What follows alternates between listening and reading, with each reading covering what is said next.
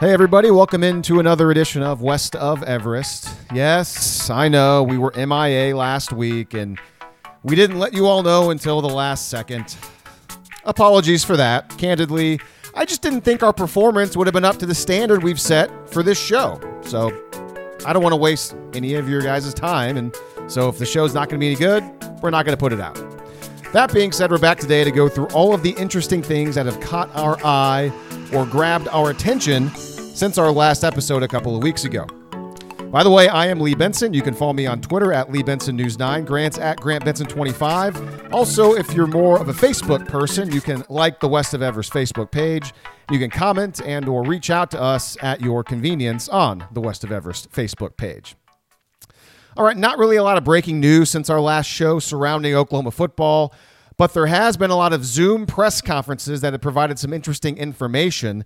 So today I've got a list of the most interesting things I've heard in these Zoom pressers in the last couple of weeks. I think Grant's got some stuff he wants to talk about as well that have stood out to him. So we'll throw it all out there, put it in a bowl, mix it together, and see where it all goes or something like that. I don't know.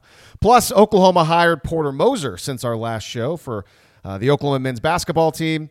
If we don't go too long talking some football, I'm sure we'll probably at least comment on Moser's hiring at some point near the end of the show. So let's get started, Grant. Now, do you have a list of things that you want to talk about, or is that just something that I put together? Yeah, that's just something you put together.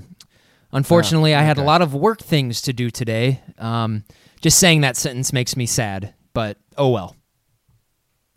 All right, fine. Well, I do have a couple of sound bites, actually three in total to play today. So that'll give us a little bit more production value. There we go. I was looking for the right word. And as right now I'm kind of filibustering as I find the first sound bite because it's going to be off the top of the show here. Okay, I got it. So, all right.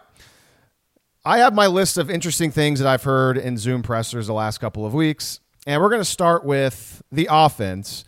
And you know what? DeMarco Murray talked last week, and he had some really interesting comments about Tennessee transfer running back Eric Gray. And I'm going to play those comments to kick us off here on this episode of West of Everest.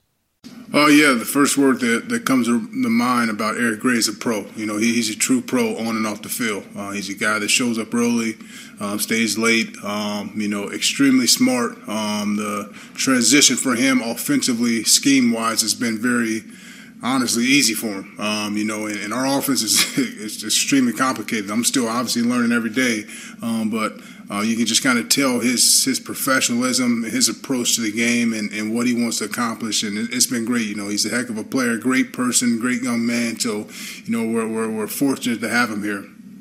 All right, Grant. So I gotta be honest with you, and I'm probably not alone in this category or in this boat. And we've talked about it a lot since Gray committed to Oklahoma. I'm incredibly excited about this guy. I mean, just seeing his tape from Tennessee and now hearing that it's coming very easy to him so far in spring practice. I think there's a world in which he's the best running back on the team. I know Kennedy Brooks is back, and I'm excited for that as well. But the fact that it's going to be Kennedy Brooks, Eric Gray, and some other talented players that can push those guys as well. Hopefully, once we get to the fall and everybody, injuries not included, hopefully that's not a thing. I'm really excited about Eric Gray, and I mean, everything we heard from DeMarco Murray, it makes me think that this guy's going to be a huge part of this offense this year, especially because we know how apparently difficult it is to get Lincoln Riley's offense under your belt as an offensive player. Maybe not so much for Eric Gray. It seems like he's getting it right away, and so that excites me, Grant. Just to touch on a couple of themes that we had in our show a couple weeks ago, Lee.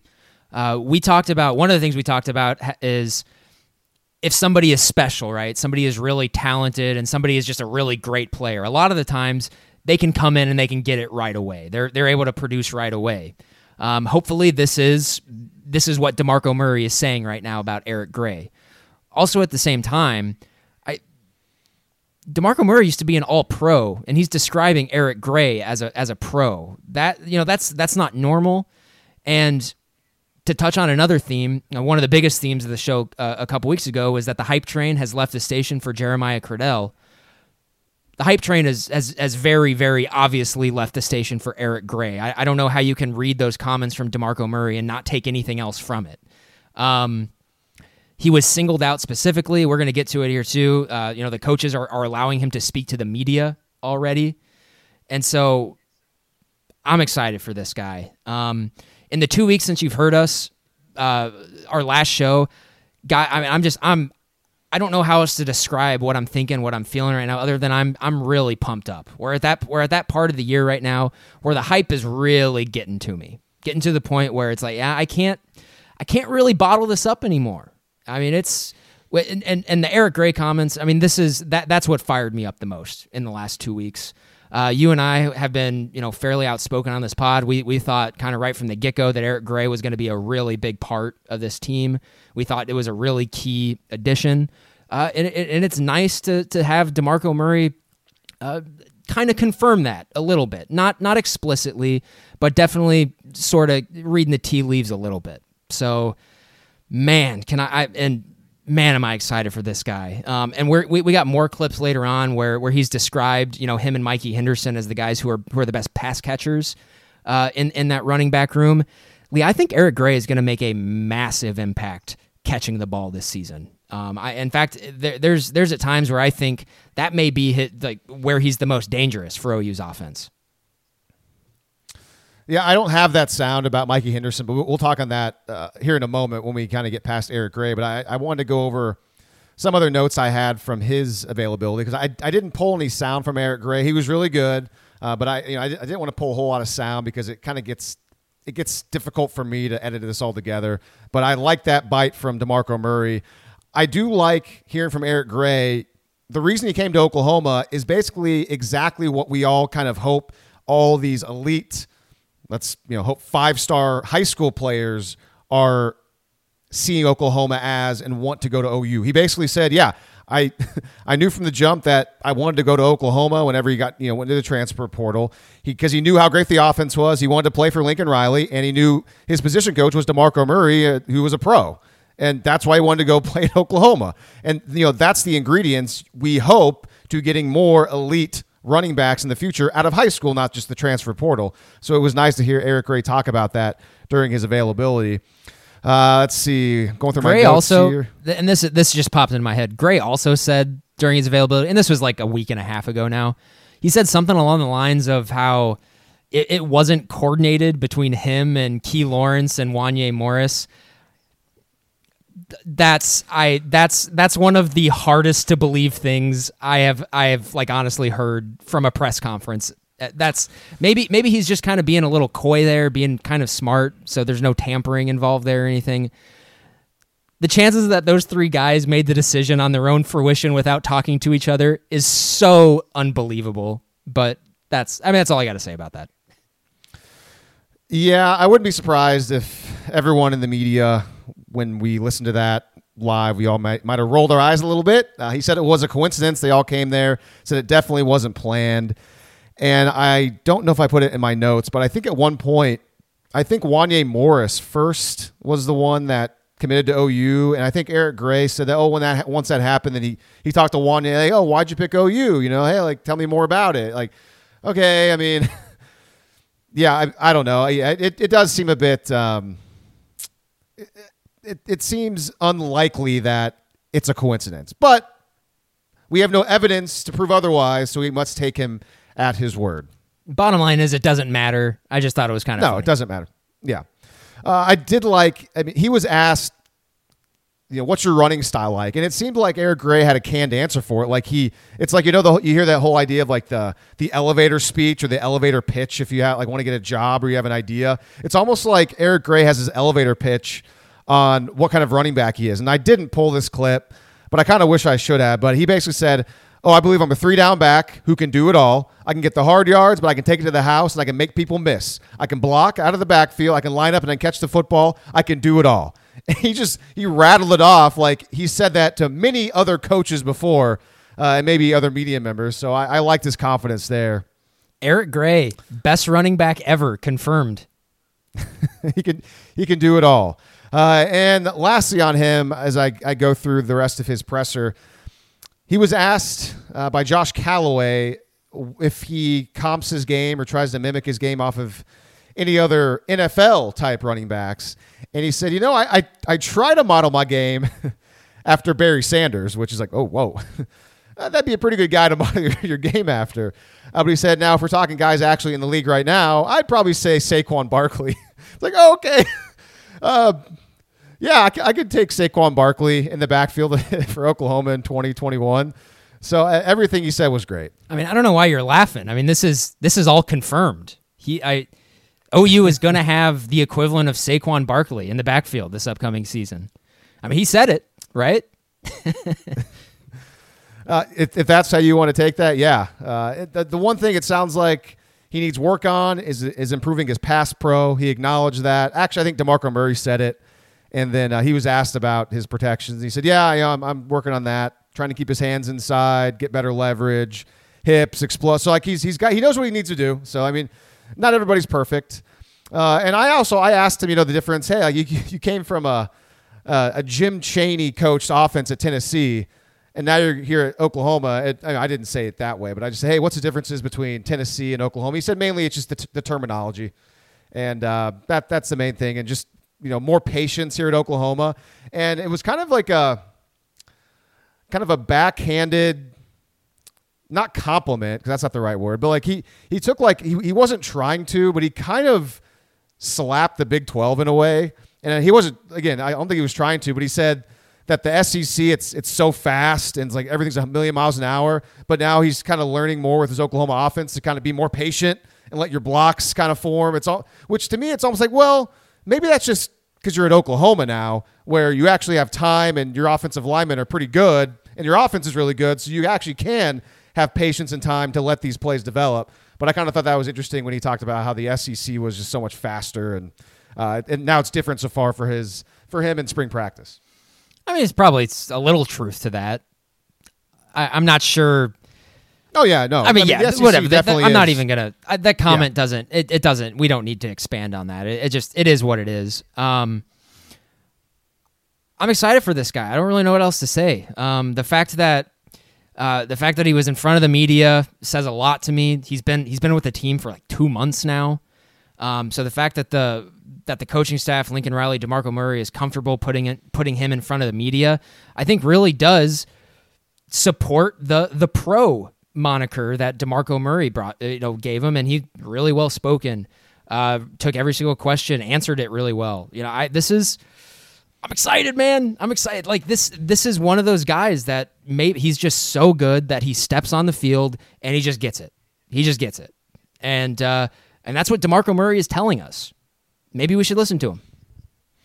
And just drive this home. We all know this, but I mean, he's coming from a not very good football program, and he's coming to a really good football program, and that's going to make a huge difference as well. Just and not to mention the offensive style and just the level of offense that he's coming from. I mean, we over the years, going back to the Rose Bowl in 2017. I mean, I think Jim Chaney's offense is stupid. I can't believe that guy has had coaching jobs. I mean, he was able to get away with it because he was at Georgia, with all these, one of the best offensive lines, 2 all-pro running backs, or I shouldn't say all-pro because Sony Michel's not an all-pro, but Nick Chubb is. Sony Michel was an all-American. Was he an all-American at some point? He might have. No, maybe he wasn't. Okay. You're shaking your head no. Sony Michel, though, was a really good running back. But that offense at Georgia that Jim Chaney ran was not good. And he brought it to Tennessee, and it wasn't good there. So now Eric Gray was in it for 2 years, and now Eric Gray's coming and playing for Lincoln Riley's offense. That's going to get anybody super excited and is going to elevate them and make them even better than they were, you would think, in theory, than they were at a stop when the previous offense was very limited. Not to mention with a limited quarterback, too. Got to come after you again. I really hate to relitigate conversations that we had all the way back in 2017. Those Georgia offenses were not bad. Those Georgia offenses were really good. They may have been a lot better if Jim Chaney was not coordinating them. But that offense that the Sooners played in the Rose Bowl, that was the best offense they played all season long. Finn, no, it wasn't. It was just run left, run right, and they had better players than Oklahoma's defense. That was it. Yeah, that was the difference. I don't know what offense was better than them. What offense put up points easier than they did in that game? Got chunks of yardage easier that they played in that season. Well, they went against Oklahoma's defense. Oklahoma's defense was terrible. That offense was not nearly as good when they went up against a real defense the next week against Alabama. And they still should have won that game. They should have won the game. They were able to run the ball in Alabama. I don't know. I mean, those. Yeah, I think Jim Chaney is. Yeah, this is stupid. I don't even know why we're talking about this.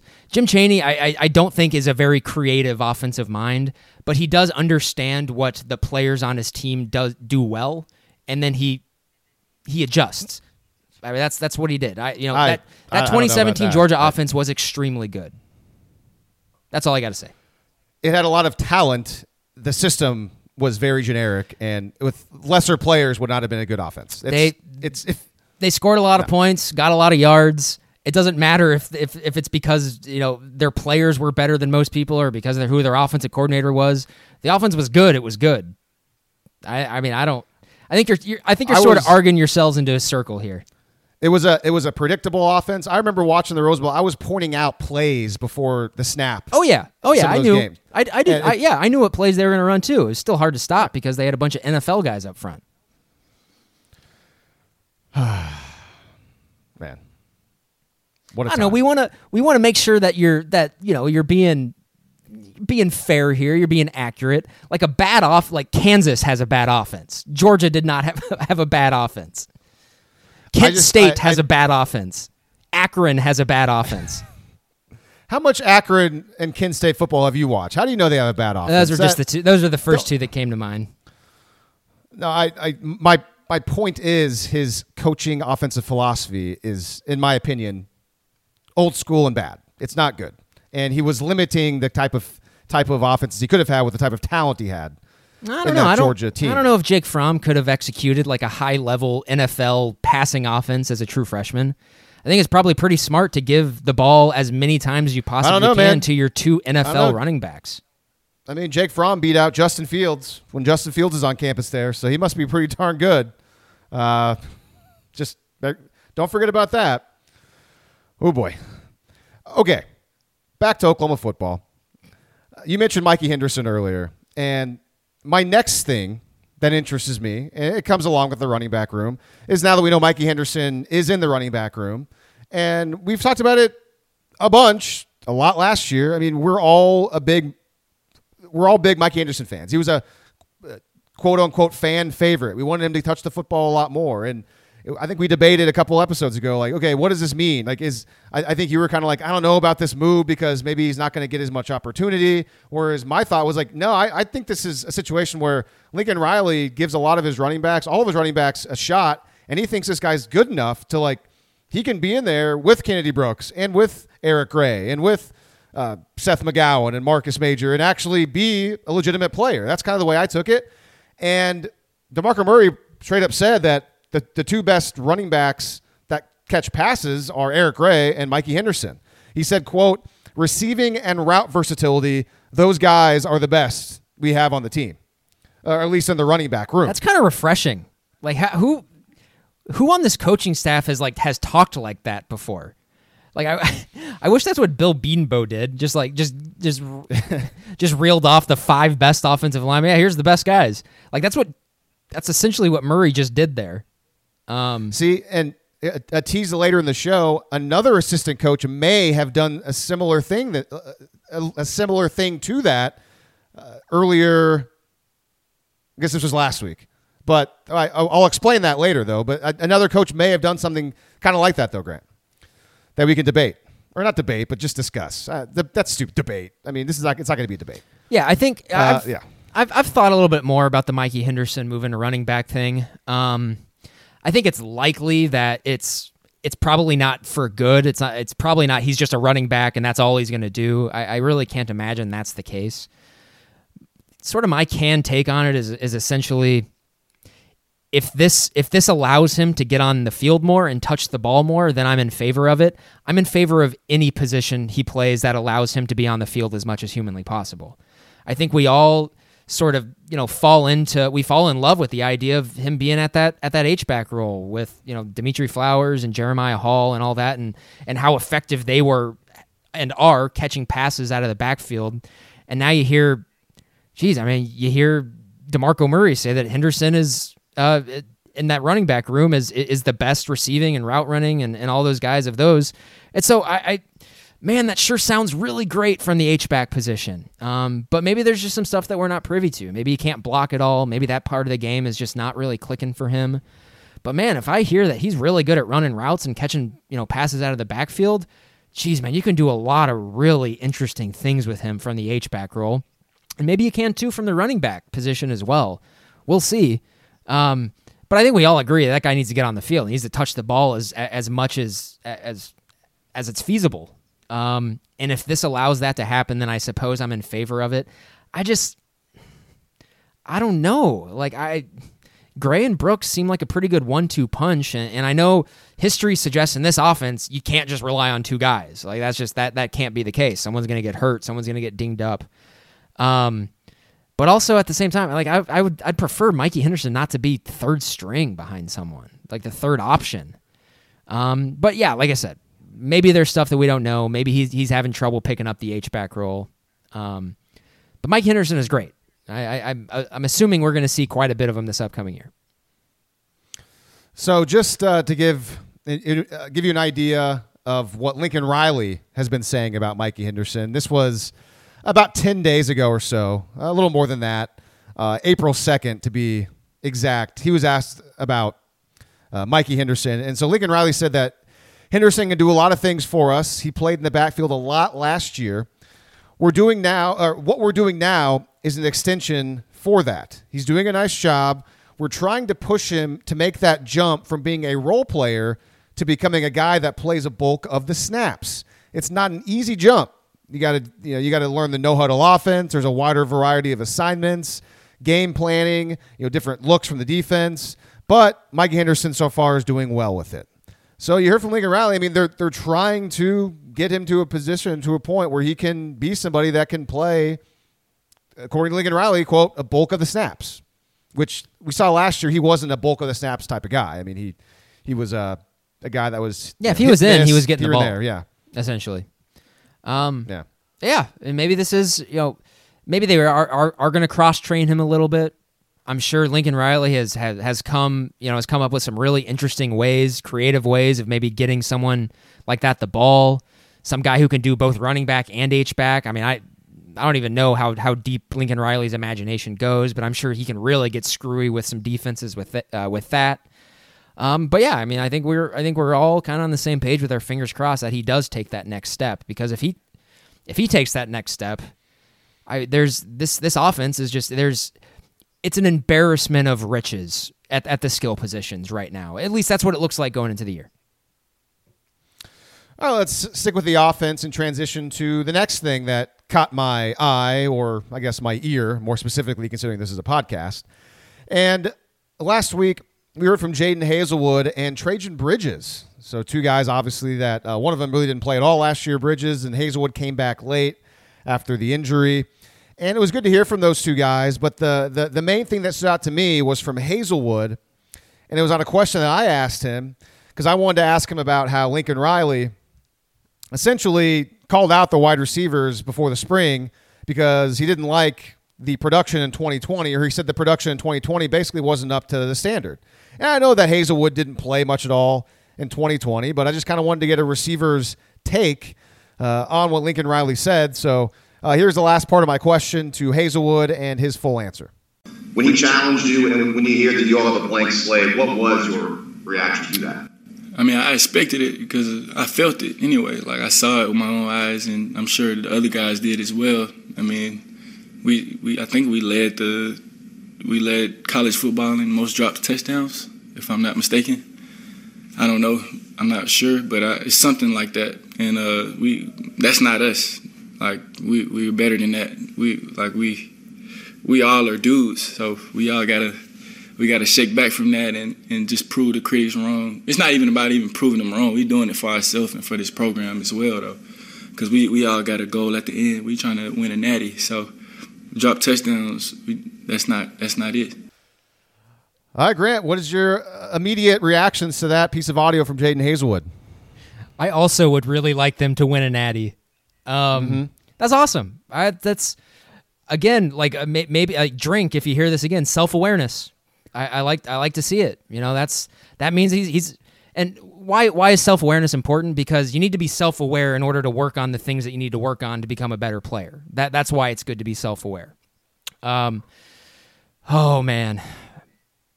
The hype train has officially left the station again, right? And I know, like, this was if you were on social media at all last week, the Hazelwood Bridges media availability was kind of what got everyone pumped up. Because right, I mean, what Bridges and Hazelwood essentially said, I mean, this is subtext a little bit. Pretty much said, yeah, we're here, we're really good, and college football has no idea what they're about to see. I mean, that's essentially kind of what their thesis statement was. Yeah, I mean, they're very confident. I mean, Trajan Bridges, the most interesting thing to me from his availability was that he's excited to practice. Like, he's just generally excited to go to practice, which that's pretty rare in football. Football practice is not fun. Anyone's never played it before. It doesn't have to play college. I mean, even in high school, heck, even probably middle school. If you have any sort of experience playing football, you know that football practice is not fun. It's not what you look forward to. You look forward to the games. So whether you're in high school, you look forward to Friday night. If you're in college, I'm sure you look forward to Saturday. And obviously, I think, was it Ray Lewis, I think, had the famous quote of, like, something on the lines of, they don't have to pay me for Sunday. They pay me for Monday through Saturday, because Sunday can be free because playing the games is so. Was that Ray Lewis? I'm not sure. I'm not sure. Okay. But I think you're touching on an interesting point here, and I want to make a point kind of in relation to that. Football practice does suck. I played football too. It sucks to be physical when there's not a game on the line or anything like that. It's hard. I mean, it's hard on your body and everything like that. But isn't there something to be said about the process? And don't the best ever, aren't they in love with the process? Like, for instance, it's not like for Tom Brady and Peyton Manning, I'm sure they love winning, and I'm sure they love the game. I'm sure they love playing in the games. But you don't get to where they're at without enjoying the work. You just can't. And so, like, I mean, I know where you're coming from, but if somebody says that they want to practice and they're enthusiastic about practicing, that's a big deal. That's a big deal. Because in football, a lot of the times it's just work. That's why practice sucks. It's hard work. It's hard on your body, and not everybody is game for that. And if Trajan Bridges is coming out saying that, like, this is what he wants to do, in fact, I've heard coaches kind of echo this throughout media availability as well, that guys are enthused about being out there. And I think it's because they understand that the ultimate goal of the program is realistically in sight. And, you know, I'm not sure kind of where you are, but I kind of go back, because we're sort of talking about sports psychology at this point now. So I go back to the last year I played really competitive sports, which would have been my senior year of high school. I played baseball, and we had a really good team going into my senior year. We had a lot of talent. And it was legitimate in our minds, a legitimate possibility that we could go to the state tournament, maybe win state, because we had a lot of guys who had a lot of success growing up and through those ages. I loved the work that season. I loved it. Anything that I could do with my team in the hopes of getting better, I would jump on that thing right away. And so this is just good. And I know, like, this is spring football, and a lot of the times here when we listen to these guys talk, we're trying to be psychologists here, and we're trying to maybe look for subtext, trying to see where their mind is at, because we've said it numerous times. If they're going to win a national championship, it's going to be right now. It's going to be now, what they do between now and September 4th. So, again, like, we're going to continue the theme that we've had throughout spring practice on this show. They're saying the right things. They get it. They understand the ultimate goal. And everything they're saying right now, and all the evidence is suggesting that they are putting in the work. They get it, and they understand. And as a fan, all I can do is just sit on the side and just get giddy, right? Because, I mean, that's what you want to hear. This is an opportunity, and they keep telling us that they're putting in the work in hopes that a special year is coming. And of course, you know, as a fan, I get really excited hearing that.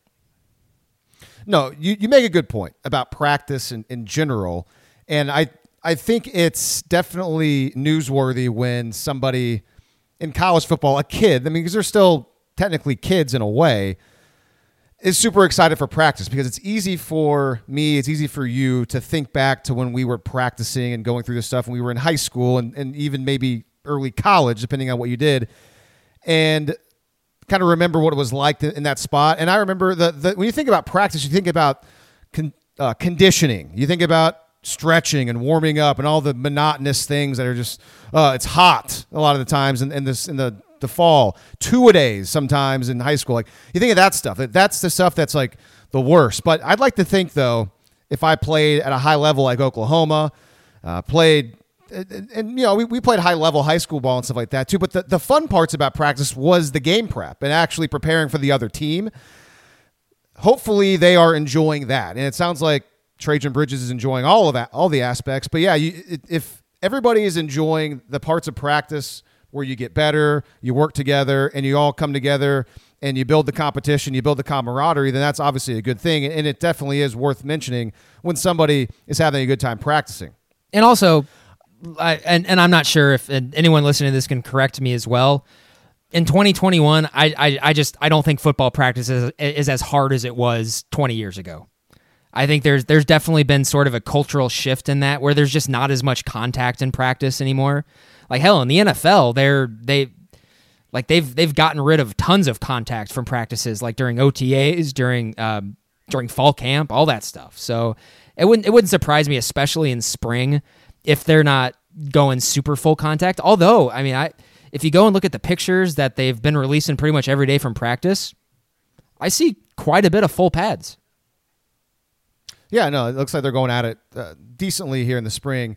But anyways, we started this whole thing on Jadon Haselwood's soundbite, and a big part of that soundbite was him acknowledging, as a receiver group, we dropped a lot of touchdowns last year, and we all talked about it throughout the season, and unfortunately, a big culprit was Theo Weiss, and I mean, I think we lost count. I mean, I think he dropped more touchdowns. Yeah, I mean, you could say you could tell me it was all. Actually, no, I know for sure one was Obialo from the Iowa State game. That was bad, but it was mostly Theo Weiss, and that sucks for him, and he knows it. But I like that they acknowledged it. I like that he mentioned it, and just to back it up, Pro Football Focus before the bowl game, before the Florida game, they did put out a tweet with the most dropped end zone passes. The quarterbacks in the nation that has the most dropped end zone passes. And Spencer Rattler led the nation with 9. So I think that's where probably Jadon was getting his number from, was from that. And that's not even counting the Cotton Bowl. And I don't recall any drop touchdowns in that game, but I do recall a couple plays where I thought Oklahoma still should have had catches where they didn't in that game. One, I think Theo Weiss kind of dropped a deep pass down the middle of the field that he probably should have caught. And then I want to say Charleston Rambo might have had one early in the game where if you throw Rambo out there, it's probably a pretty good guess. And I mean, we remember Rambo. I think he started it last year with that drop against Missouri State on that really nice throw from, I think that was the one incompletion from Spencer Rattler in that game. So anyways, it's nice. Like you mentioned, the awareness, they know it. That I'm sure was a big part of Lincoln Riley's challenge to them. They know all about it. So this wide receiver group is hungry. I'm pretty fired up. The wide receiver group is going to look a lot different in 2021 than it did in 2020 as well. You know, it's in terms of like regular pass catchers on the offense last year, the only guys from last year that we're going to see in 2021 are Weiss, Stogner, and Stoops, right? And it's going to be new blood pretty much throughout. Unless, is there someone I'm missing there? Oh, Mims. Wait, yeah. Mims. Just the best receiver last year. Yeah. No big deal. That's silly. Oh my gosh. What do you like? Can you imagine if Haselwood and Bridges are just completely as advertised, and like as they say, they really are just dogs. Like adding Marvin Mims to that, and hopefully a healthy Austin Stogner. Like the ceiling on this offense is unimaginably high. I think we do need to take into account that there were times last season where the offense did stall at times, and they weren't perfect. And it probably was OU's worst offense, quote unquote, since 2015. Now, all of these offenses in between, all top 5 offenses in the country. So let's there's a relative nature to that. But there's a lot of room to improve still, and I think we're going to see it. We're going to see a lot of new blood, guys who are really going to who are going to come in, and guys who are hungry. Bridges and Hazelwood haven't been playing the last 2 years because of outside circumstances. Has nothing to do with the football field. Yeah, I'd take last year's offense over 2019's offense. If I had to pick between those two, I would take 2020 over 2019. Now, if we're talking 2019 for like the first 6 weeks, okay, then yeah, I'd probably take that. But in overall, no, I'll take 2020. I disagree with you. I thought I don't know. Maybe in the second half of 2019, I just, there was at no point was OU's running game as good in 2020 as it was at any point in 2019. And there's parts of me that think that the 2019 offense wouldn't have lost a game last year. They would have been able to grind games down with the run game. At no point was Oklahoma's passing offense in 2019 anywhere close to the 2020. Yeah, but they had CeeDee Lamb. They had CeeDee Lamb. And Jalen Hurts was an extremely effective runner for OU. You're right. Like the ceiling on the passing game in 2020 was higher, but there were also, it was Mims and Weiss who dropped a lot of touchdown passes, and Drake Stoops and Theo Howard and Charleston Rambo. Guys who are just kind of okay, right? Outside of Mims, and we're still kind of trying to figure out on Weiss. I don't know. I thought 2019's offense was a smidge better, and I think 2020's defense was significantly better than 2019's. All right, we'll agree to disagree on that one. More from the wide receiver and more from Jaden Hazelwood's availability that stood out to me as I'm still going through my list of things that interested me or piqued my interest over the last couple of weeks. Hazelwood was asked about some of the young wide receivers that are in his group and some of them that are playing, pretty well in spring practice. And his first immediate answer was Mario. He's looking really good, end quote. So Mario Williams is who he's referencing, obviously. And that was it. He didn't mention anybody else. He just said Mario. So here's my question to you, Grant. Now, we were all obviously super excited about Hazelwood, Weiss, Bridges, the 3 5-stars, and they were all early enrollees in 2019. They were here. We were all excited about it. We know, Jalen Hurts was here, but we knew CeeDee Lamb was also here. It was like, wow, this wide receiver group could be amazing.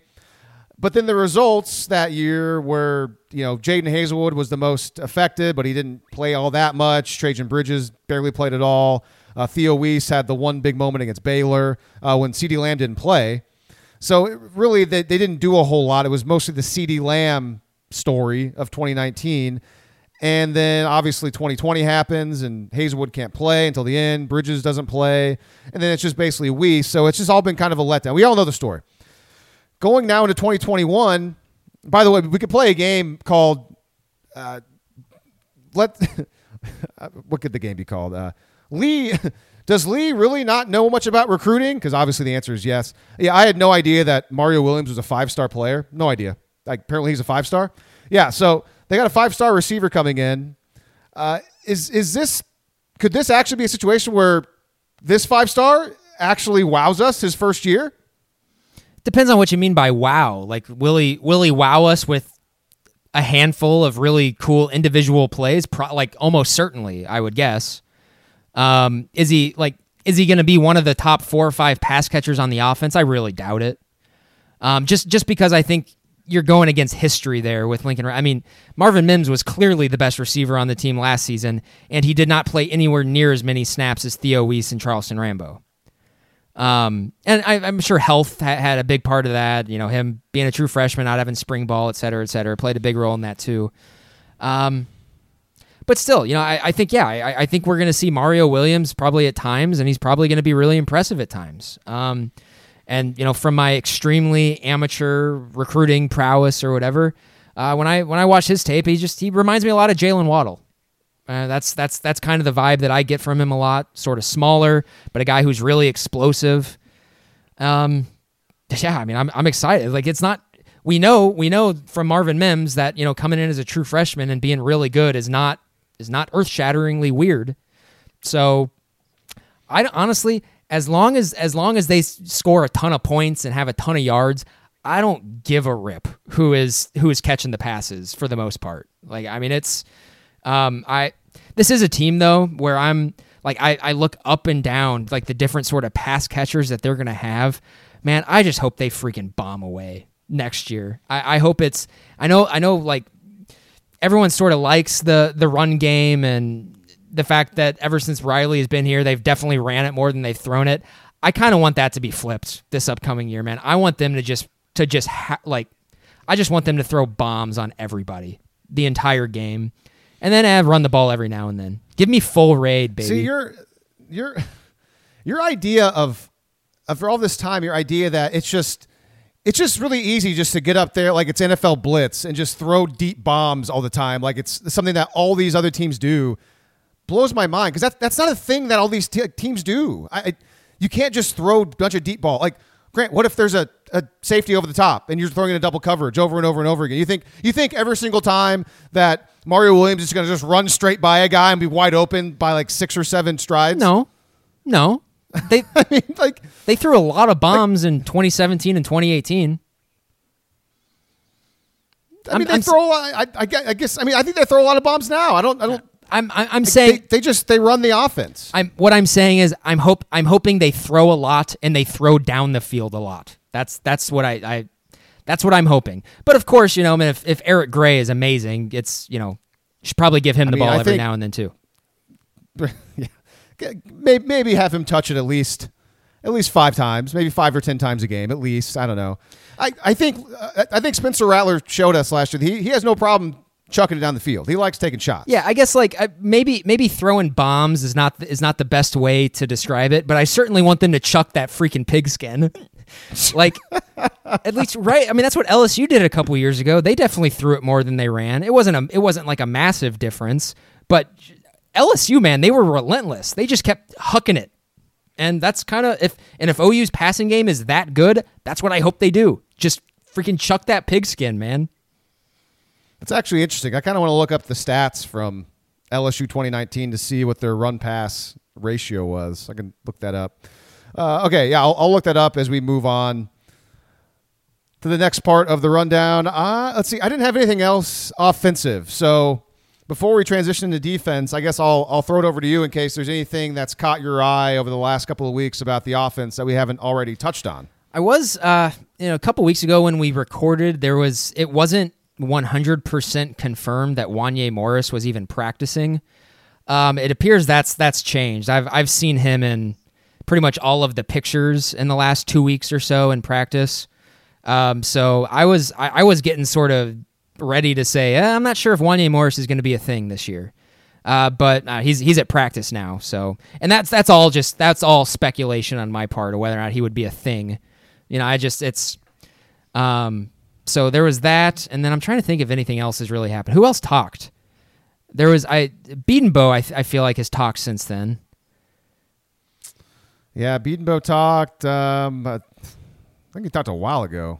I mean, Kennedy Brooks also talked the same day that Eric Gray did. I'm pretty sure. I mean, he was talking up Eric Gray as well. But yeah, and then going back to the Mario Williams bit, that's been consistent throughout all of spring practice. He's being mentioned consistently as a guy who is really standing out. So yeah, I mean, in that regard, we should definitely listen to them because they're telling us that Mario Williams is going to be a guy who they're going to have trouble keeping off the field. And that's great. That's a good thing. I'm not ready to dip my entire. I'm dipping my toes in right now, not really to jump full into the pool there. See, I think Mario Williams qualifies as somebody where the hype train is taken off for me. He just, like, everybody, every time he comes up or is mentioned, it's like, that's the guy. That's the guy that's brought up of the young players, like Mario. Hey, here's the thing that just... Okay, wow. Here's the thing that just popped into my mind, as long as we're on the subject of whether or not players are going to be a thing in the upcoming season. Because I really haven't seen this really talked about. Are we positive that Austin Stogner is okay and is going to be able to contribute at the level that we expect that he may be able to? Like, I haven't seen a lot of talk about that, because I know Jason Kersey just did a really long story in The Athletic about he had a staph infection near the end of the season. That's what kept him out for so long. And and I only read tidbits of that story. I don't have a full Athletic membership anymore. But it sounded like it was pretty serious. It could have been serious if they didn't take pretty radical action on it. And I guess I don't know what to do with that. Austin Stogner is kind of a big, burly guy out there. Sometimes looks a little awkward with his movements. Is he a guy who he's just too big for his body? And I know that sounds weird, but like, I don't know. Like, are we at the point where can we question whether or not Austin Stogner is going to be reliable next year? Oh, you can. Here's the most recent update we have on Stogner, and it's from I read you earlier a Lincoln Riley quote about Mikey Henderson from April 2nd, and so this was from April 2nd as well. And so, yeah, I mean, he said Stogner's been doing well. He's been limited, though, a little limited throughout spring. He says it's been a slow return for him. He's got some natural ups and downs that you'll have after that kind of injury. He says that don't have him full go for every single practice. Some days he feels really good, and some days he's just not right. Jeremiah Hall and Braden Willis have taken the majority of reps. So that's probably why we haven't heard much about it, because he's not fully practicing this spring. And, I mean, sure, yeah, I mean, you can question, how well he's going to be as far as health goes by the fall. That's fine. At this point, though, I mean, that's straight conjecture and just another word that I can't think of right now. You're right. All of this right now would be speculation. I wanted speculation. That's the right word. Yeah, I wanted to put it on the record. I just wanted to put it on the record that there's parts of me that's kind of like, are we sure that we can count on Stogner? And like that's not me calling the guy out at all. I mean, that's for all, like his health scare that he had was clearly scary. And so and when I say that, I don't really think OU is lacking in options to replace that production. You got Drake Stoops in the slot. You got other guys like Mario Williams who can also take up that role as well. And then Braden Willis may be the most underrated player on the team, besides Jeremiah Hall at this point as well. I think he's a guy who could probably replace a lot of Stogner's production as well. I don't know. I think that's something to keep an eye on as we kind of transition more to the summer, and let's kind of keep our ears to the grindstone there and see if let's make sure that he's okay and he's healthy. All right, let's switch over to the defense now, and I teased this a little bit ago when you brought up how DeMarco Murray was just saying positive things about Mikey Henderson and Eric Gray. And so now we got Brian Odom, who talked last week about the linebackers. And he straight up listed off all 9 guys in his linebacker room. And so I'm going to go over the order in which he named off the guys. And then we can talk about whether or not we should look into this at all, as far as the order with which he named these players. Oh, I like this game. This is good. Yeah, okay. This definitely has potential here. Because I know that's something that you always kind of look out for a lot of the time. And okay, well now I got to figure out where I put my log. Hold on. All right, where are you, log? Defense. When did he talk? He talked last week. Aha, there it is. Okay, so here we go. He was asked about the talent in that linebacker room, and he did the typical coach answers. I mean, they got as much talent as they're willing to present. As much talent as they're basically willing to work for. If they show up just not really caring, they're just going to be like every other kind of average blah, blah, blah. So, like, classic coach answer. But then Brian Odom goes into every single player in his room, and he kind of gave a little bit of a description of all of them. It was great. I mean, Brian Odom is a great soundbite. I mean, he knows so much about all of his players. So here's the order in which he went through. First name he mentioned, Brian Asamoah. And I'll try to throw in a couple of notes of what he said about each guy. So he said, Brian Asamoah, elite athleticism, elite speed, elite punch with his hands, great footwork, needs to be a more consistent tackler. And I believe he will be. All right, so tackling the issue with Asamoah. Other than that, sounds like Brian Odom thinks he's the next, like, I'm blanking on a good linebacker. Sorry. Levante David is the first one that popped into my mind. I don't know. Actually, next Brian Urlacher, because Brian Odom looks almost exactly like Brian Urlacher. How about that? They look pretty much the same. So Brian Asamoah was the first guy. Next guy brought up was David Ugwoegbu. I didn't write down what he said about Ugwoegbu, but he had talked about Ugwoegbu earlier in the presser. The third person he mentioned was Deshaun White. And actually, there was a moment in which he talked about Deshaun White, and he said, where is it? Deshaun White, through 7 practices, is playing better than he's ever played. It's a different Deshaun White. So, for whatever reasons, 2021 is bringing out the best in Deshaun White. I mean, I would hope so. He's going to be his 4th year in the program, right? Coming up here, he should be. He should be better. 18, 19, yeah. Okay, so Deshaun White was number 3. Number 4 might be the more interesting part where we're like, interesting. Shane Witter was the 4th guy he mentioned. And I can go into details later about what he said about Witter, because he was asked about Witter directly earlier in the press conference, and we can talk about that in a moment. 5th guy was Jamal Morris. He said Morris has done a good job playing Mike and Will. He's smart. And that's all I wrote down. The next guy is Caleb Kelly.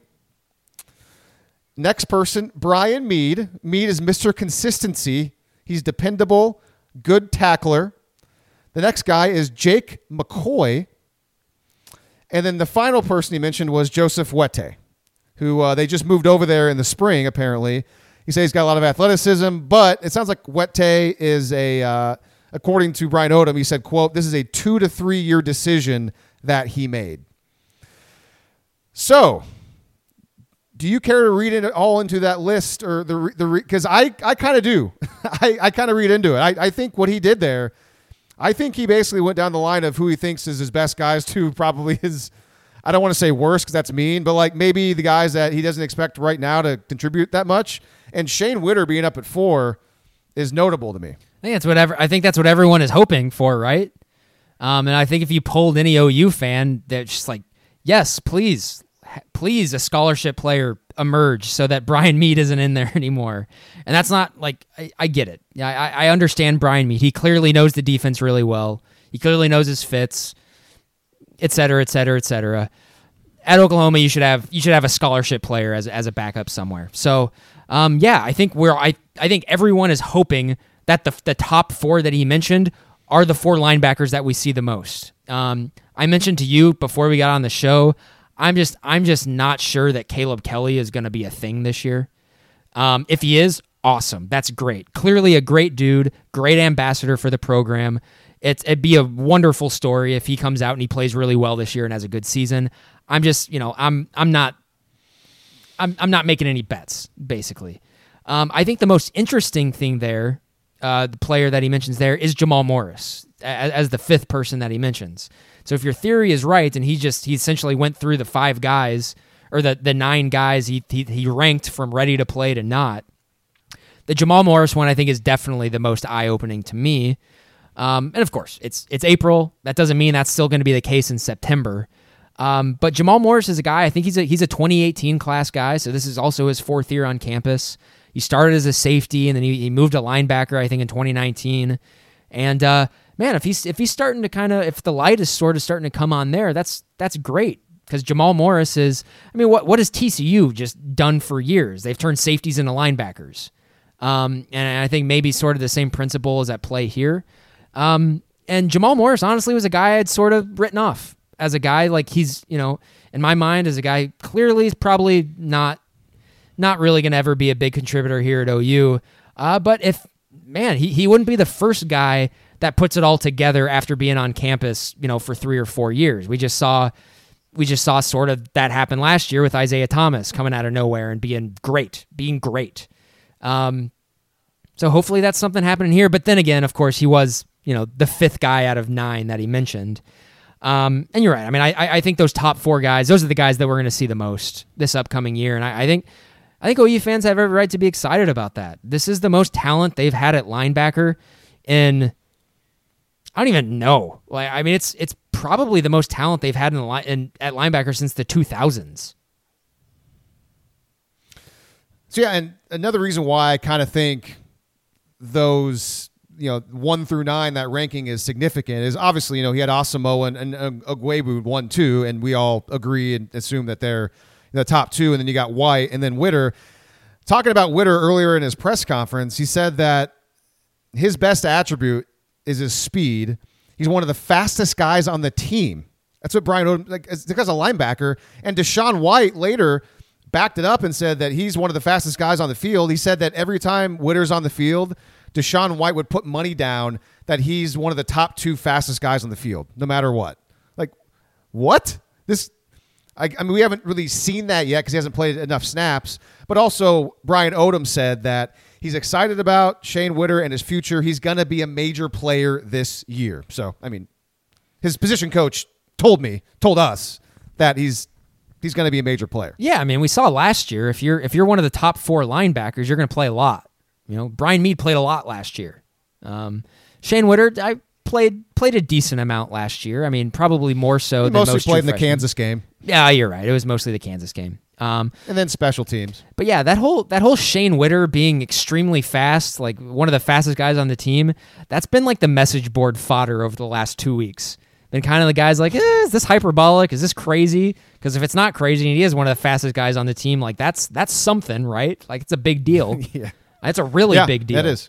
But also, I mean, it doesn't kind of where we are in football these days, just kind of like the pace of the game and the defense has gotten smaller. Defenses have gotten smaller over the course, over the last decade or two. And it doesn't, like, we're at the point where it doesn't, like, I'm surprised that I heard that, but it wouldn't, if somebody told me that a linebacker was like the fastest player on the team or the fastest player on the defense, that wouldn't shock me anymore. Like, I wouldn't be like, oh my God, that's impossible. I mean, he may be really fast, but that may not translate onto the field. I mean, I definitely didn't see that level of speed last season. Not to say that he was slow, he wasn't. But this is multiple people saying this now, so clearly he's fast. Okay, if someone told me that a linebacker was the fastest player on the team, that would shock the heck. That's crazy. I mean, the fastest guy on the team should be either a wide receiver or a defensive back, or maybe a running back, not a linebacker. I agree with you. I'm just saying it wouldn't like. I'm trying to think of a really good line. Who are the good linebackers now in the NFL? I don't even know. Okay, let me start with obviously the best one, Kenneth Murray. Number 2. Yeah, actually, definitely. I guess Kenneth Murray. I guess Murray led the Chargers in tackles last year. I think he led OU in tackles in 2017 and 2018 also. I mean, he gets everywhere, man. He's all around the ball. I don't know. I mean, when it comes to, this is bad. When it comes to defensive players in the NFL, admittedly, apparently, I don't know that much about them. Like the elite guys. I mean, you have your Aaron Donalds. Everyone knows about that. But when it comes to the linebacker room, ask me like 15 years ago, and I probably was more in tune with all the best guys. Yeah, I don't know. Like in terms of like a linebacker that plays in the middle of the field and isn't like kind of that jack role or kind of like the 3-4 edge rusher. Because I think like the probably the best player that has the LB next to his name is right now is probably TJ Watt is who I would throw out there. But he's also an edge guy. So yeah, Roquan Smith is the only middle linebacker that I know. Oh, Darius Leonard for the Colts is really fast. Yeah. I don't know who else is. Yeah, I mean, I guess. Yeah, Levante David is still good. That's why I brought him up. Yeah, I guess Luke Kuechly was there, but did he retire? He retired. He retired. Yeah. Bobby Wagner, does he still play? I don't. He is, but he's old. I mean, he's been in the league for over 10 years now. Yeah. I think. So I mean, there's a bunch of young guys that we just don't know that were. But yeah, I mean, Roquan's good. I mean, he's a good player for the Bears. So yeah, I guess he counts. But anyways, who cares? All right, so that's the linebacker talk. As far as from Brian Odom, I had one other defensive thing I wanted to hit on, and now I got to get my sound, my phone sound, my sound phone out to get it. Here we go.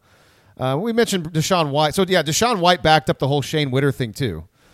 So I mean, it's not just Brian Odom saying it. So apparently his teammates are seeing it as well. Well, we talked about this whole show started with Eric Gray. You mentioned the Eric Gray hype train is just out of control. I mentioned a little bit ago that the Mario Williams hype train to me is kind of getting out of control because all of a sudden now he's being talked up. But finally, I think to bring this full circle, the hype train is just fully out of control. And I guess this kind of goes along with the Mario Williams thing. This entire freshman class, this entire incoming enrollee class is like, are these the best football players that have ever played the game of football? Because it's getting ridiculous. And just listen to this sound from Deshaun White, who is a veteran player and has seen a lot of incoming freshman classes, and he's obviously been a part of one of those classes as well. I will honestly say that I think this class came in like light years ahead of where our class was. They're just so locked in. They're so mature, which is like really rare to see from a group of freshmen. I think the sky's the limit for that group. I don't think people realize how impressive it is for a freshman to come in college and have so many distractions but be like this is my main thing, and I'm going to keep this the main thing. I'm going to focus on this. And I think that's a common theme across the board with all of our freshmen. Like, I don't think there's one where it's like he might be like, no, I think they're all locked in. They all want to help produce like immediately, and I think that a lot of those guys will play. So, I mean, so this came after all this hype, talking up. We heard Alex Grinch weeks ago talk about how this freshman group he's putting all these high expectations on because he wants to challenge them, and he said, "Yeah, it's kind of dumb, but I'm going to do it anyways." I just you hear all this positive stuff about Mario Williams and Clayton Smith, and I mean Ethan Downs. I mean, everything sounds too good to be Latrell McCutcheon. Everything sounds way too good to be true. Even Jordan Mukes, who we were kind of like, I don't know if this guy good. And then you got Deshaun White talking about how rare it is for all of these guys. They're all super mature. And it's like, what is going on here? I mean, is this just blowing smoke? Are we all going to be super disappointed, or is this something that's real? And the stage is being set for a truly special team in 2021. I mean, this is crazy to me. The hope is that they caught lightning in a bottle with this class, right? I mean, that wouldn't be unprecedented. If Lee, I'm not sure, like, you're not a recruiting guy at all, but go look at OU's 2006 class. Like that is one where they caught lightning in a bottle for sure. That class had DeMarco Murray, Sam Bradford, Jermaine Gresham, Gerald McCoy, Trent Williams. I mean, all pros up and down, Heisman Trophy winner. And sometimes, it all works out, and that you just signed all the right guys. And the crazy thing is, Lee, not all of them are on campus yet. There's still some more to come too. They'll get there in the summer. I know there's a lot of if you listen to the Sooner Scoop pod, Josh McQuistion over there is really high on Danny Stutzman, and said I'm not an expert. Like I said, I don't know a ton about recruiting, but again, if you want to see go look at high school tape of a guy just absolutely dominating everyone around him, that's Danny Stutzman as well. He also has a really he has a name that just screams really good linebacker. Does he not? He really does. I guess. I mean, hard-hitting analysis here on West of Everest. Yeah, and apparently there's another corner that's currently playing Harmon spring football. Damon. It's Damon. Or is it Demond? It might be Demond. I think it's Damon, because that's how Jason Kersey said it to Roy Manning today. And I mean, he's tall, rangy, like 6'1", 190. So he's your the guy that we've been talking about. Oklahoma was wanting to try to recruit more on the outside. So you got another tall corner coming in the summertime. But yeah, we're not even seeing these guys yet. So I mean, who knows? Maybe these guys that haven't been on campus will be able to contribute as well. So yeah, this is like here we go. So all of this hype. Where are my notes? Here we are. Like hearing more about Deshaun White from Deshaun White, and this has kind of been hinted at a couple of times throughout, and Alex Grinch brought it up too right away, and I'm not sure if this is more just defense and not necessarily offense, because it really hasn't needed to be offense, because the offense has been fine since Lincoln Riley's been there. The offense has been the offense. The defense has been the problem.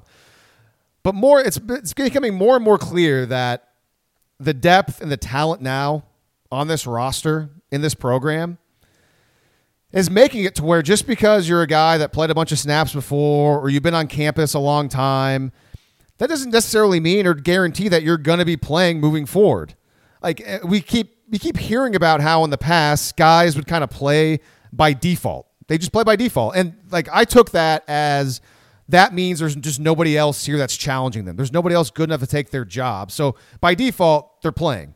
And so like Deshaun White, for instance, essentially explained all of this today. And, based on what we know about Alex Grinch, he does play a lot of players. He gives players a shot. He gives them snaps to see what they can do. So what I'm trying to say is I definitely believe, like it's not just a talking point. I actually believe that a player like Deshaun White actually thinks and knows that he's got to be better. He's got to be better than everybody else in order to keep playing on Saturdays. Like he could get his job taken because there actually is talent. And I don't think that's just a talking point anymore because it does kind of seem like there is enough talent on this roster for there to be legitimate competition to where it doesn't matter who you are. The best player will play. And again, we know Alex Grinch, he plays whoever the best players are, and he gives each player a chance to prove it on the field. So I don't know if you've kind of noticed that too when the availabilities you've listened to. Well, of course I have. That seems like something. That seems like that seems like the biggest difference between now and last year or 2 years ago. There were still lots of questions up and down the depth chart a couple of years ago, and now, like you said, we did this a couple of weeks ago where we looked up and down like, oh, that guy's going to play on the defensive line, that guy's going to play, and we can do it all day long. It's like, geez, man, like I didn't expect Jordan Mukes to. I thought he was going to be a project, but holy crap, he looks physically ready to play. As a freshman, it's. The one thing you haven't really mentioned is you mentioned Latrell McCutcheon a little bit. But talking about guys, whose hype train has left the station, Latrell McCutcheon, I would say, has been consistently the most referenced freshman in these media availabilities.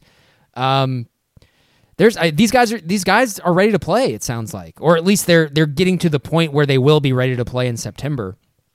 And like I said, I think you do bring up a good point, questioning whether or not this is all just too good to be true, whether or not they're just blowing smoke. But of course, the hope is, like I said, they caught lightning in a bottle, and this really is just a special class. It would not be unprecedented in Oklahoma history. It wouldn't be.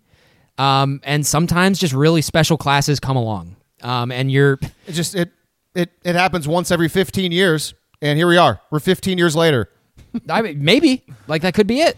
I mean, I know that's silly, but geez, man, yeah, there's just a lot of. It sounds like just a lot of really good players, and not necessarily just good players, but a lot of really elite athletes. And I think especially down the depth chart in the second and third spots of the depth chart, that is what this program has been lacking since 2008, 2009. So hopefully they're back to that point. So you just brought up McCutcheon a moment ago, and I don't think we touched on this yet. I think you and we talked about it before the show started off air. But McCutcheon, there's a reason maybe why McCutcheon's getting so much love and getting a lot of hype and getting a lot of reps and snaps in practice this spring is because we found out from Roy Manning earlier today talking about Woody Washington. Apparently Woody Washington, according to Roy Manning, has been kind of nicked up and has not practiced a whole lot this spring. So one of the two corners that we've kind of assumed is going to be a starting corner between Washington and DJ Graham, Woody Washington has not practiced a whole lot this spring. And I don't know how much he's practiced, but Manning just said he's been kind of nicked up and he hasn't practiced a ton this spring. Will we see him in the spring game at this point? I guess I don't know. So something to keep an eye on. I don't know what his injury is or why he's been nicked up or if it happened. Maybe it happened when practice began or if this is an off-season thing. It may have happened when practice began because I don't recall Lincoln Riley mentioning him early on before practice started as a guy that was potentially limited. So, he's out or he's been kind of limited in practice. Obviously, Pat Fields has not been practicing much. So something to kind of keep an eye on, something to pay attention to once the spring game gets here in a week and a half or so. And we'll keep an eye out to see if Woody Washington is active for that game.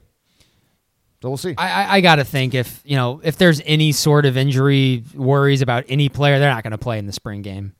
Caleb Kelly is very likely not going to play in the spring game, just off the top of my head. I feel like any guy who is coming into that game maybe a little quote unquote nicked up, as Roy Manning said, is extremely unlikely to play in the game, and that should be the case. I mean, if they're not 100% healthy, there's no Jaden Hazelwood doesn't need to play in the spring game. Really anybody who has been nicked up at all, just sit on the sidelines for this one. Okay, so I think that's about it. That's all I have on my list of things that have interested me about Oklahoma football in the last couple of weeks. Sounds like you don't have anything else that you want to talk about Oklahoma football. Oh, okay. Yeah, I was gonna something until you mentioned McCutcheon there, or until I mentioned McCutcheon there at the end. Yeah, that was. I thought that was my biggest takeaway from the most recent media availability was just how high Roy Manning was on McCutcheon. And who was it? Who was it in the secondary that described him as an elite player? Was it probably Jaden Davis? It was Jaden Davis. I haven't gotten through. Yep.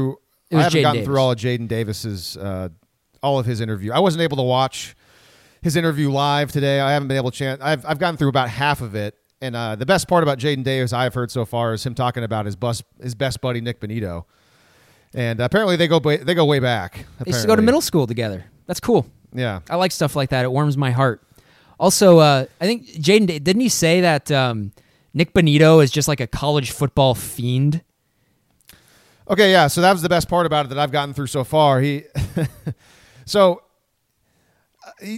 basically he was asked about Bonitto, and he knows him so well, and he says that, like, Bonitto, to him, he wanted to come back to Oklahoma to get bigger, to get stronger, and to win a national championship. And he said, that's the Nick I've known all along, and I look up to him. And then he went on to say that the biggest difference kind of between the previous years and now this spring that he's noticed in Nick Bonitto is his leadership. He's become more of a leader. He said, on the field, he's always been looking up moves on YouTube and wanting to work it on the field. He said he's seen him practice a move on the field that he just looked up on YouTube. And to me, he looks like a pro. And then further, he went on to say that looking at YouTube is pretty standard, I guess, for a lot of these players. Maybe they try to find moves and stuff like that. But he said that Nick is obsessed with football, more so than the average college player. He lives and breathes football. Some people love football for what football does for them, but Nick Bonitto just straight up loves football, everything about it. And so that every time you hear stuff like that about a player as good as Nick Bonitto especially, then that just kind of make you go, man, I like that. Yeah, that's great. Definitely. I think, you can't really go deeper than that, but it's just like, yeah, I do. I like that a lot. Please, more of that, please. I just another just Nick Bonitto nugget. Like we all saw the massive jump that he made from 2019 to 2020 without a spring practice, with a really weird fall camp over the summer.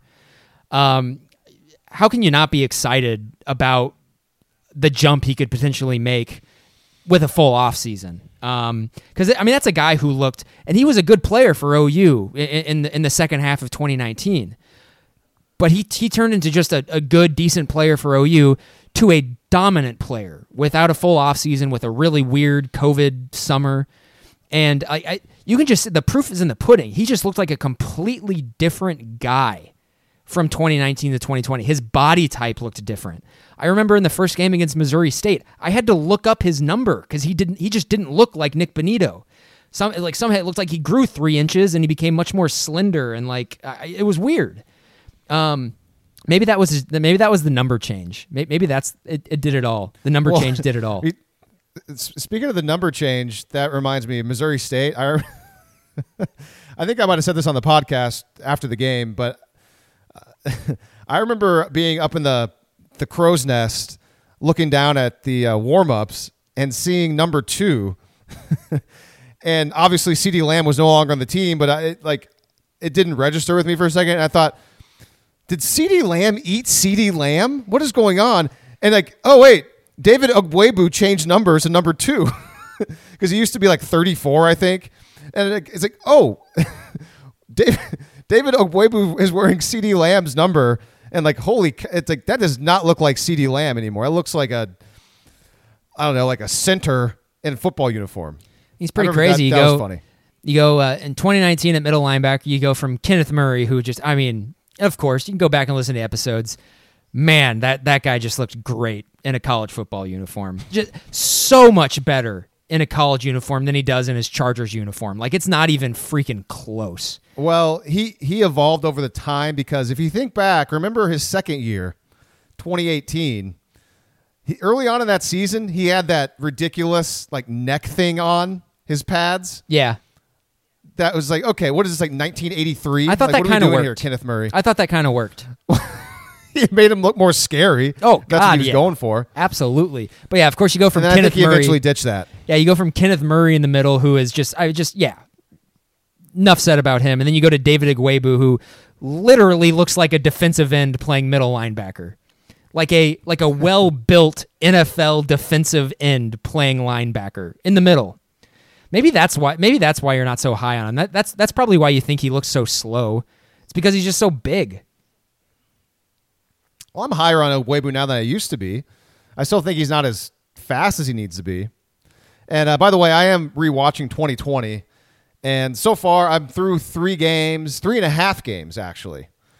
And so that's the 2 losses and then half the Texas game. And so far, like, Asamoah and White kind of look like they're kind of even, like they're both like, yeah, they're both kind of the same level. Like, I don't really see a difference. Igwebu hadn't really done a whole lot yet. And obviously I'm watching defensive backs a lot closer than linebackers, but since we had that debate last time about Asamoah and Igwebu and all that stuff, so I was just kind of like, okay, I need to watch more Asamoah and more Deshaun White. So I just wanted to get that update there. And also through 3.5 games, as I can pull up my notes real fast. As you might expect, that means I've gone through the Iowa State game, which was not good for anybody. That was a bad game all the way around for the defensive backs. And so through 3 games, there is only 1, 2, 3. Really, there's only 2 starters or like full-time contributors that have a plus rating in my rewatch rating. And they barely have a plus rating, and that's DTY and Jaden Davis. And Jaden Davis hadn't played as much at this point as Trey Brown and Buki and Pat Fields. But man, Pat Fields had a really bad game against Iowa State, like a really bad game. So did Buki. DTY wasn't that good. Trey Brown had a couple of really costly plays. The most ridiculous of which was that 3rd down play where Oklahoma got Iowa State off the field. Brock Purdy fumbled the ball, lost it, and for some reason Trey Brown was just grabbing and holding his guy away from the play for no reason, and committed a penalty and gave Iowa State a free first down. And literally the very next snap was that 60-yard slant touchdown pass where for some reason Oklahoma didn't have any safety help. They were playing man across the board or something without any sort of zero. I don't know. It had to have been a bust. Somebody had to have supposed to be back playing. Well, I'm assuming. Field, that was an RPO, and I'm assuming whoever was supposed to be the deep safety probably got sucked up. Oh yeah, that's probably what happened. Because I watched that replay. Yeah, I guess I forgot it was an RPO. Yeah, okay, that's what happened. And so it left Jaden Davis on an island by himself, and it was over. I'm more than happy to leave games 2 and 3 completely in the rearview mirror because it doesn't matter. They won the Big 12. Who cares? Doesn't matter. They got their second shot at Iowa State and they beat them, and they're gonna get another shot at Iowa State at home this year. And I know that game is not until November. We're straight up, we're 7.5 months from that game being played. I'm already so fired up for that game. So fired up. I just wanted to. I know, I could really envision that being like a 2008 Texas Tech type game where Iowa State comes in with a lot in front of them, and they just get absolutely just boat raced. I know, there's nothing that we can say now that's, that's more of just a feeling and seems fun. Considering that Oklahoma under Lincoln Riley has not shown the ability whatsoever to blow out Iowa State. I don't see that happening at all right now. Iowa State, Matt Campbell's either won straight up or covered against Lincoln Riley every single time they played. So, play better. Did OU cover them in the Big 12 title game? They might have covered that number. I think they covered. Actually. Yeah. Yeah. Okay. That might have been the first time because it was the shortest number. It was like a touchdown. It was 6 or 7 or something like that. Do you remember the final score of that game? Well, I don't even remember what the final score of that game was. But that's weird. I used to. Nope. I used to know final scores quite a bit. I could always recall them, but now I don't care as much. Just win. 6-point spread. So I don't know. They might have pushed, or actually, I would say still might have covered that. It was 27-21. Yeah. All right. So the last thing, football wise, I just want to hit on a straight up callback from probably 45 minutes ago. You mentioned the LSU offense about how they just threw it all around the ballpark, and I said I'd look up their numbers. And you look at the Joe Burrow attempted 527 passes that year in 2019, and between he and Clyde Edwards-Helaire, who were their two biggest rushers, because don't forget Joe Burrow was actually incredibly athletic and ran the ball quite a bit. Joe Burrow had 115 rush attempts in 2019. I mean, there's no way I would have guessed over 100 if somebody asked me. But between he and Edwards-Helaire, they combined for about 330 attempts. So, yeah, Burrow, I mean, I realize that there's other rushing attempts and stuff, but let's see. Yeah, they definitely threw the ball more than they ran the ball in 2019. Probably by about, I'm going to guess, ballparking these numbers, by about 100 pass attempts. Yeah. So, yeah, okay, yeah, you're right. They chucked did throw that a lot more than pigskin, they ran. man. Chucking that pigskin. It's hard to stop. All right, Grant, so... All right, lastly, before we go, Porter Moser hired after our last podcast, and I just want to bring up that he was my, hey, it'd be cool if Oklahoma got this guy. This would be, how could they get this guy, though? He has no ties to Oklahoma. He's in Chicago. I mean, boom. Joe Castiglione goes and gets him. I mean, crazy. You said, I don't know if you said it on the podcast yet, but you think you might have a takeaway or an observation about the Porter Moser hiring that might be different than what other people have heard so far. So what is that? Well, I just kind of want to point something out. I just want to, I like the hire. I'm not going to sit here and crap on the hire. It's a good hire. I'm excited for it. Here's the deal that gives me a little pause. Porter Moser was he was the hottest commodity, right? Basically on the coaching market. Everyone wanted him. He went to the Final Four a few years ago, went back to the Sweet 16 again this year. Right? I mean, so you would think that a bunch of really big time programs would want him. You had Texas's job came open, North Carolina's job came open, Marquette's job is open. The fact that OU got him makes me a little weary. It makes me a little scared that he's not as highly thought of in the inner coaching circle. So maybe I'm not giving enough credit to how OU is viewed as a basketball program. But count me as someone who is a little suspicious that it was OU who got this guy who everybody wanted. It doesn't make a whole lot of sense to me. Having that been said, Loyola Chicago this season, if you follow the KenPom rankings, which I do, I think they're very valuable. That Loyola Chicago team this year would have been the best OU team since the 2002 Final Four team. So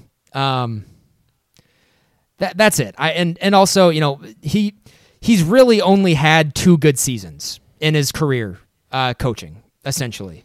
So it gives me just a little bit of pause that this was a guy who was kind of the hot commodity, almost kind of like Shaka Smart was like a decade or so ago. And I'm a little suspicious that it was OU who got him and not like North Carolina or any of these other programs that frankly care more about basketball. Yeah, it's actually an interesting point. I hadn't heard anybody bring that up. I think there's some validity to your skepticism. My rebuttal to it, based on what I've read and kind of what I've learned more about Porter Moser, is that he'd been at Loyola Chicago for 10 years. It was going to take something to get him out of there. I mean, he was comfortable. He liked it there a lot. He had built the program up from pretty much nothing. And who knows? Maybe other teams did come after him and it just didn't vibe the same way, or they didn't have the same ideals in a basketball program that Porter Moser has. And Porter Moser kind of comes off to me as a similar person as like a Lon Kruger, who is going to do things the right way and it's not going to cheat and is like all keeping things above board And, I mean, he said all this stuff, and, I mean, that's why he and Joe Castiglione got along and everything aligned. And also, we don't know how much money he's getting paid. I'm sure we'll find out eventually. There's a good chance that Oklahoma, Joe Castiglione, offered him a lot of money, maybe a lot more than anybody else would. Because what if we're at the point now where Joe Castiglione, after 10 years of Lon Kruger, and the program is more, it's a healthy program now, he's swinging for the fences. He's going for it, and he wanted to get the hottest guy that had the right ideals that he thinks can make this basketball program into a legitimate national title contender, and he thought that this is the guy I'm going to go for, and I'm going to pay him big money.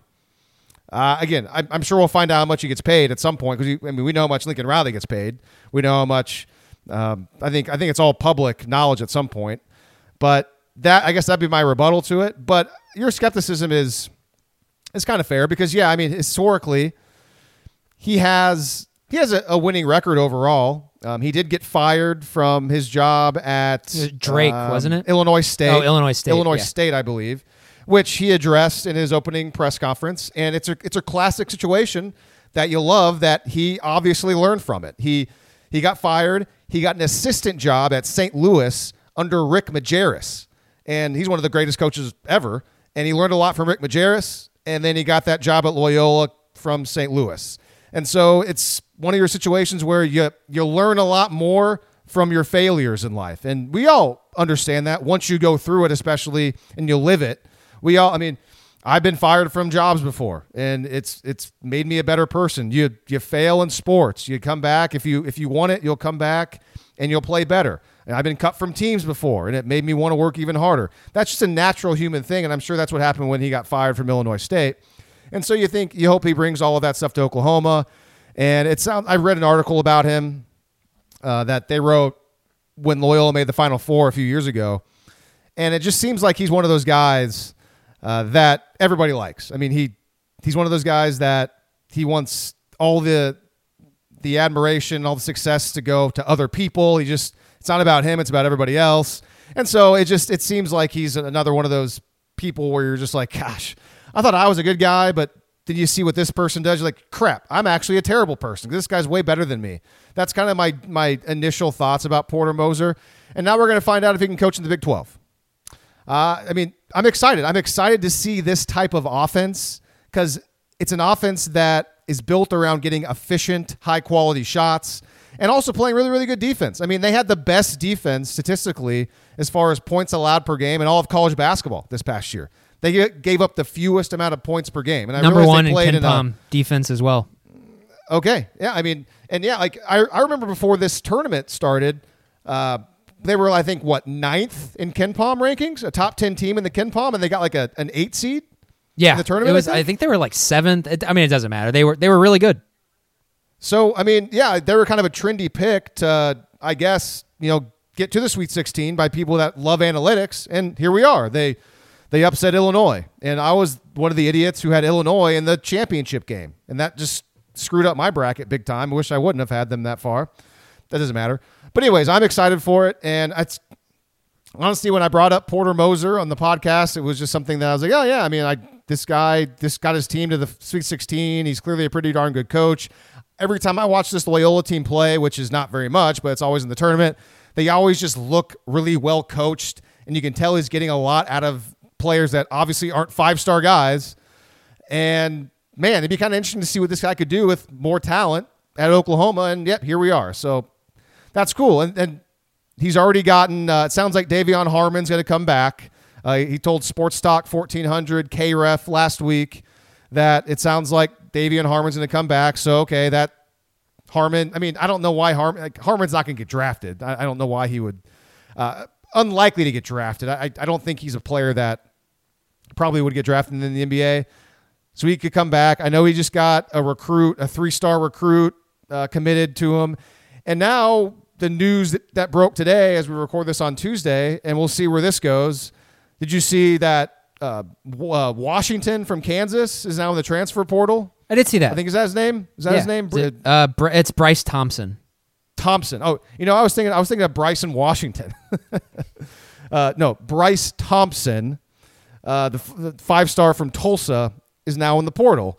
So he had he did not have a good season at KU. I remember looking at his numbers when OU played them in the Big 12 tournament. He did not have a good year for KU, but I mean that doesn't mean he's a bad player.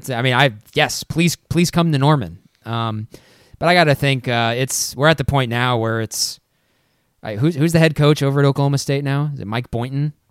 Mike Boynton. Yeah, he's clearly kind of a special coach. It's going to be in-state guys, or it's going to be a battle between OU and Oklahoma State, as long as Mike Boynton is there. And he got Cade Cunningham. I mean, he's clearly a good recruiter, and so and obviously with Porter Moser, I can 100% acknowledge there's a lot of stuff to really like there for sure. When you brought him up, that's a pipe dream. Everybody wants that guy. OU's not going to get him. And so, I'm little suspicious that it was OU who got him, because it makes me wonder, maybe this guy wasn't as coveted. So, but also, when I watch them play, it's kind of, they look sort of like the opposite of OU playing. Kind of one of my frustrations of the Kruger era is twofold. One, it seemed like most of their offense was basically, based on the pick and roll, which isn't surprising, seeing as that Kruger spent a lot of time in the NBA and he had players like Trae Young and Buddy Hield, etc.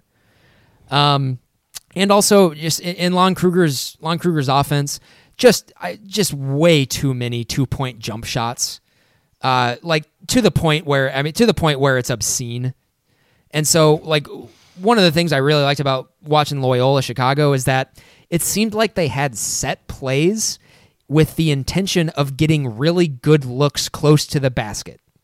And I gotta be honest with you, outside of kind of that little alley-oop play that they used to come out with, or they came out with a lot, out of timeouts and stuff, you didn't do that at all. It was pretty much all just hero ball the entire time. And of course, anybody who's more familiar with basketball, you can correct me. But you saw a whole lot of pick and roll, a whole lot of ISO from OU. And I historically, unless you got Buddy Hield and Trae Young, you just don't really have good enough players to do that here. Maybe Porter Moser can change that. Maybe he can give them a little bit more recruiting juice. I don't know. But we'll see. As long as he brings here an offense that is based on getting good, efficient shots, then I'm happy. I just want to see a coherent offensive philosophy. That mostly has to do with getting layups or shooting threes. That's all they should be doing. Yeah, ironically, their offense is so efficient and really good, yet that was their downfall this year against Oregon State in the Sweet 16. They could not buy a bucket. I mean, they missed so many shots in that game. I mean, defensively, they were good. I mean, that was a low-scoring game. But, if they're able to shoot, probably, their normal field goal percentage is probably well over 40% as a team. But they were terrible shooting the ball in that game, and that came back to bite them. So you kind of hope that if Porter Moser gets more talented players, then maybe offensive droughts like that or games won't happen as much in big situations like that. Let's say in a Sweet 16 of the NCAA men's basketball tournament, wherever everything else is going right, but you just can't make shots. With better players, you would hope, maybe that you could kind of figure out a way to get around that and win those games.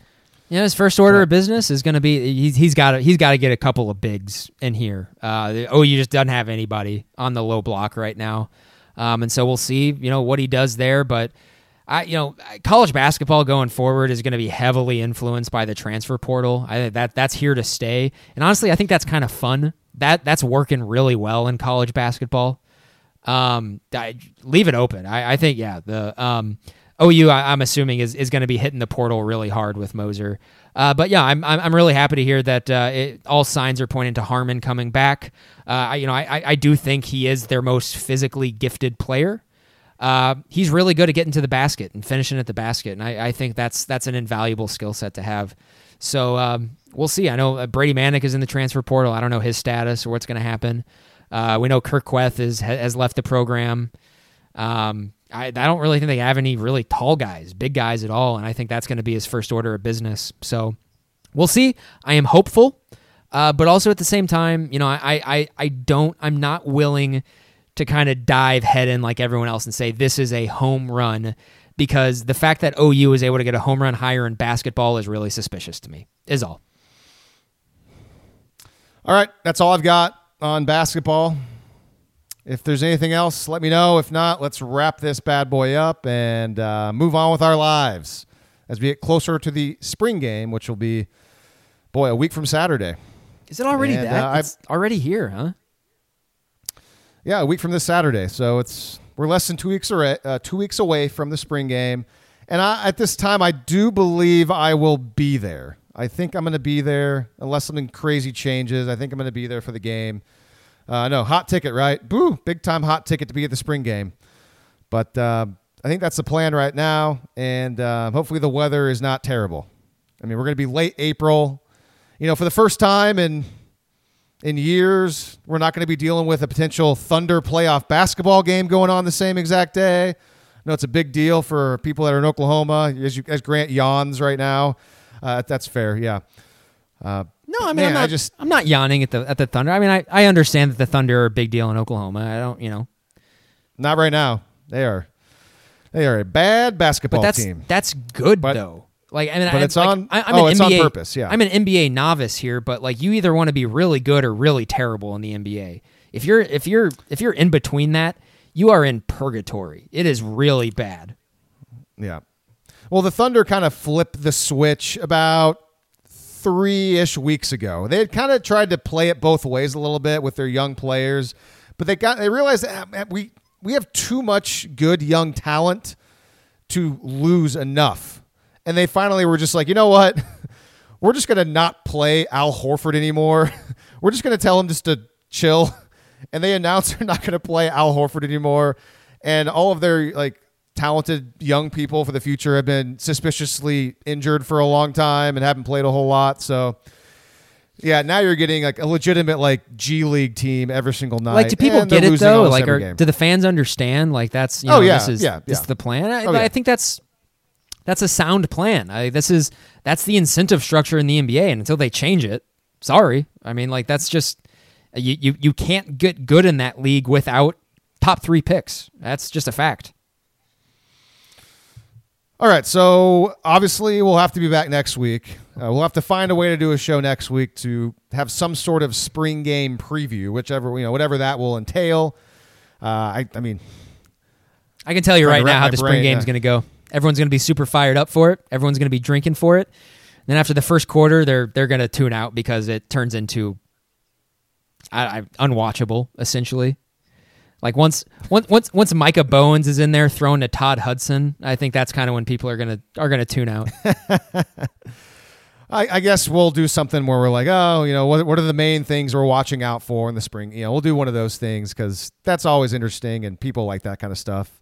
I know I would if I was somebody watching or listening. I'd be kind of curious what people were keeping an eye out for in the big old spring game. So that'll be the plan next week. Grant and I will be back for that, again, a week from this podcast. So let us know on the West of Everest Facebook page if you have any thoughts, comments, concerns, questions about anything, and we'll do our best to get back to you. But until next week, for Grant, I am Lee. This is West of Everest.